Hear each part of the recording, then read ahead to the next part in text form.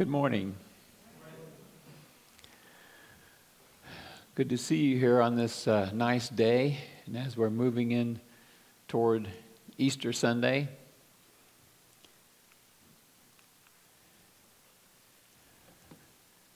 Just give that a second. Let's go ahead and pray before we look into God's Word. Father, we thank you for just this time that we have together. I thank you for each person here. I thank you for our local body of Christ here and all the churches in our community that are preaching your word, that are giving out your message of grace and truth. And Father, we pray that you would open our eyes to your scriptures and to what you went through so that we could love you more and understand more. We pray in Jesus' name, amen. You know, during Jesus' last night with his apostles, with his disciples, he said this, "You are those who stood by me in my trials." And then he told them that because of their faithfulness and their loyalty to him through his tough times, and so far they hadn't gone through the toughest time, but he said they would be greatly rewarded in the future kingdom, in the eternal kingdom of Jesus Christ. Now this morning we are going to look into Christ's most severe trial, and we may ask ourselves, are we also ready to stand by him, to remain faithful in trials claiming his name? So before we share in the Lord's Supper this morning, let's look at Jesus' most severe trial. We'll be in the Gospel of Luke, chapter 23. And I'd like you to follow along as I read from 23, or verse 26 through 31 in chapter 23. Luke chapter 23 and verses 26 through 31 to begin with.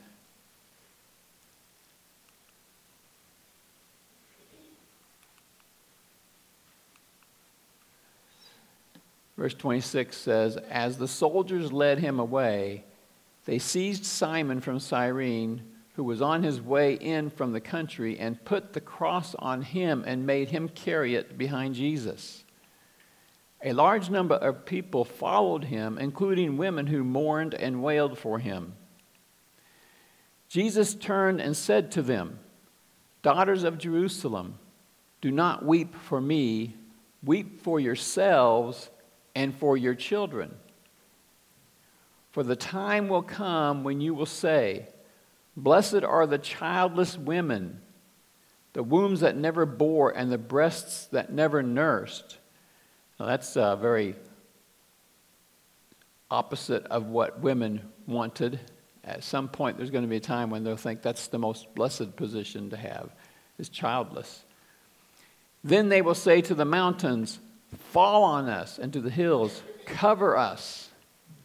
For if people do these things when the tree is green, what will happen when it is dry?" So we have the soldiers leading Jesus away. And he is so weak from his beatings and scourgings that he doesn't have enough physical strength or energy to carry that heavy wooden beam to the place where he was going to be crucified. And that's what the Romans made them do. It's just another element of humiliation. They had to carry their own cross to the place where they'd be hung on it. So they force Simon, because Jesus isn't strong enough anymore, he's been beaten down so fiercely, they force Simon to help Jesus take his cross to the destination where he will be crucified. And that shows us how brutal his beatings were.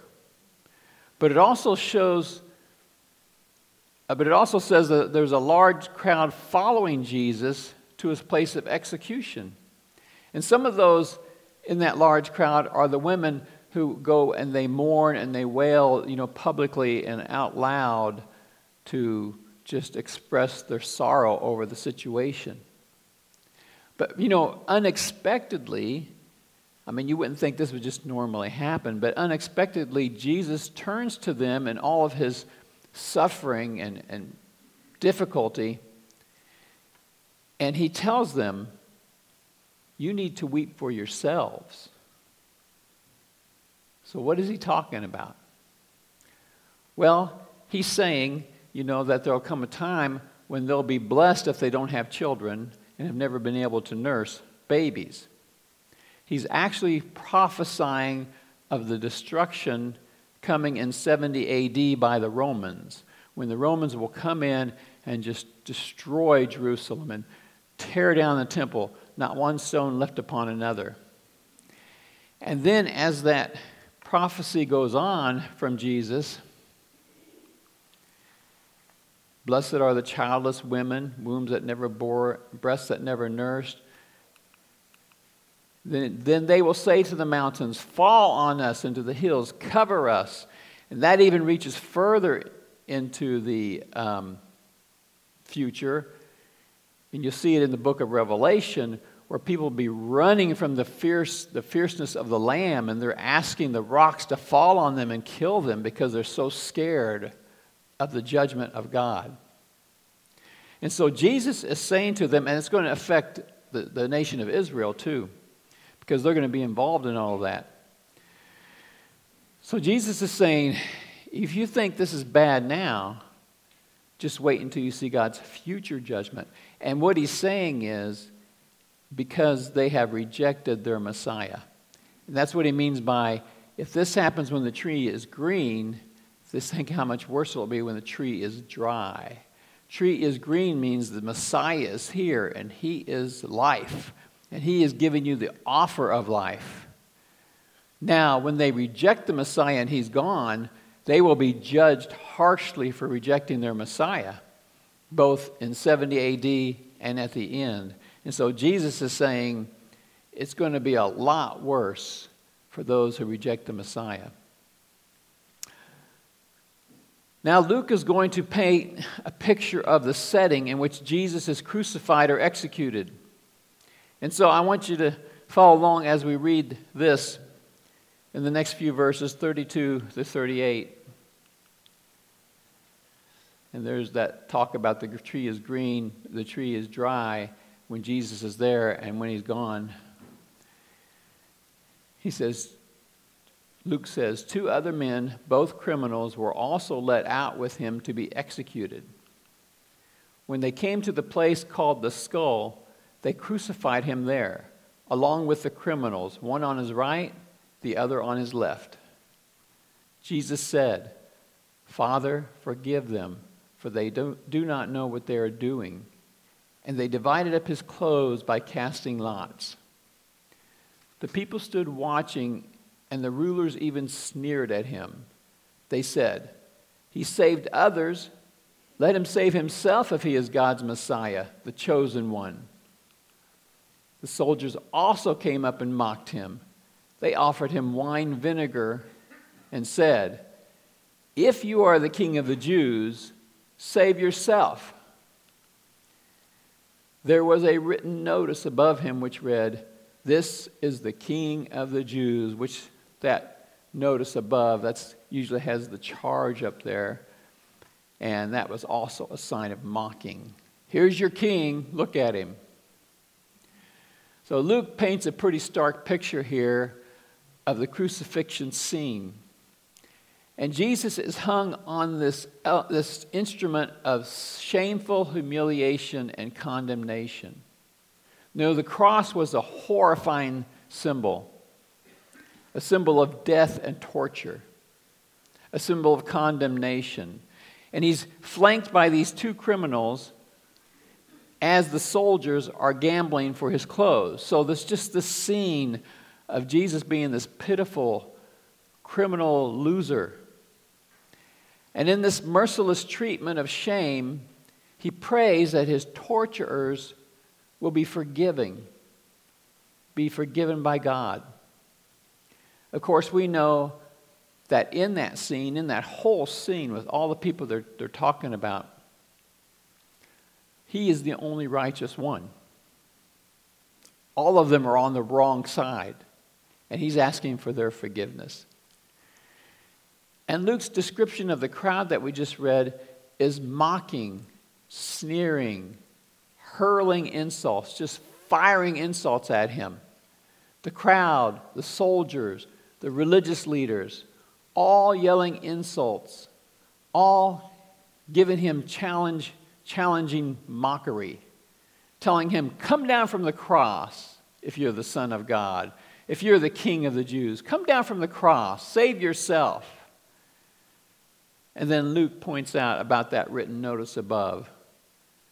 Here is the King of the Jews. And then we have probably one of the most well-known stories or passages of Scripture. And it's in verses 39 through 43. One of the criminals who hung there hurled insults at him. You know, he just joined in with everybody else. Aren't you the Messiah? Save yourself and us. But the other criminal rebuked him. Don't you fear God? He said, since you are under the same sentence. We are punished justly, for we are getting what our deeds deserve. But this man has done nothing wrong. Then he said, Jesus, remember me when you come into your kingdom. Jesus answered him, truly I tell you, today you will be with me in paradise. You know, what Luke has here is these two criminals, these two people responding to Jesus Christ, who has claimed to be the Messiah of Israel and the Savior of the world. And he has given out that claim, and he has taught, and they've hung him on a cross for it. And he was willing to give his body and his life over as a living sacrifice so that everyone in the world would have a chance to receive forgiveness for their sins. You know, the Bible says the payment for sin is death, the shedding of blood. And Jesus willingly and lovingly paid that price. He's the only one that could have. And now each individual who lives has to make that choice, his or her own choice, of submitting to Christ or mocking him. And so we have a condemned criminal on each side of Jesus. Both have received death sentences. And both deserve their punishment because that's what that one said. We're just paying for our deeds we've done. But here's the Savior of the world in between these two criminals. And he himself is offering his life for the sins of the world. And so right then and there, right between those two criminals, right at that moment, the very act of salvation from sin for the sins of the whole world is taking place right in the middle of these two criminals. And they're watching right now the act of salvation, the very act that all the world has been building up to and all the world will come off from. Jesus Christ paying for the sins of the world. And they show us the choice that lies before us and lies before everyone. You know, the one criminal chose just to hurl insults just like everybody else. He just joined in with all the world. That's the world's expression or the world's choice toward Christ. Hurling insults, mocking Jesus. Aren't you the Messiah? Save yourself. And while you're at it, save us too. Total disrespect, total mockery. But on the other criminal, he chooses to stand by Jesus. He separates himself from the world. And he chooses to go to Jesus, you know, in repentance and in softness and to ask him for mercy. He chooses the bloodied, beaten man who's being made fun of, who's hanging mostly naked, if not naked, where everyone is looking up at him and looking at him in shame and mockery and hurling insults, condemned as a criminal, with all the powerful people against him, condemning him.